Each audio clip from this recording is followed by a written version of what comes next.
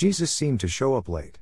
When the Israelites were conquered and taken out of their land, Jeremiah prophesied that their exile would last 70 years.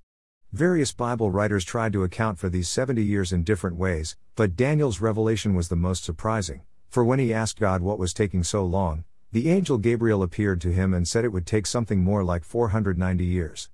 After that, they would experience an end of sin and the start of everlasting righteousness, which we find in Jesus. Angels are very rarely named in the Bible, so it's of special interest when Gabriel reappears again all over the Christmas story, further communicating that his message to Daniel would come to fruition in this newborn baby.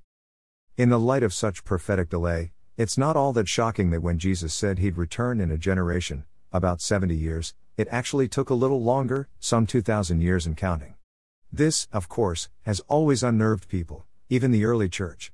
When they asked Peter what was taking so long, Peter answered, "The Lord is not slow to fulfill his promise as some count slowness, but is patient toward you, not wishing that any should perish, but that all should reach repentance." In other words, God wants more to be saved. And so goes the same answer throughout Revelation, where humans and angels declare the gospel all the way to the bitter end until it seems there's no one left on earth who will respond to it. Year 2 of the pandemic comes with a lot of brokenness and pain.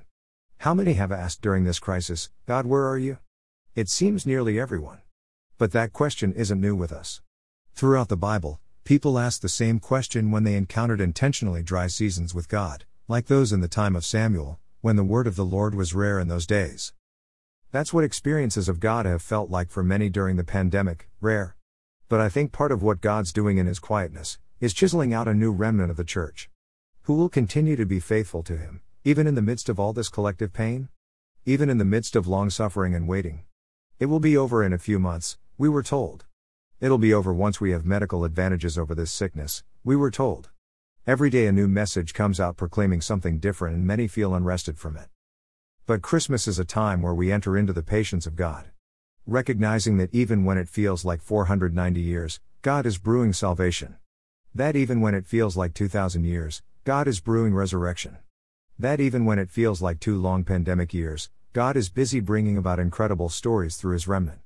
That even when it feels like God is absent, the gospel continues to be proclaimed until there's no one left who will listen.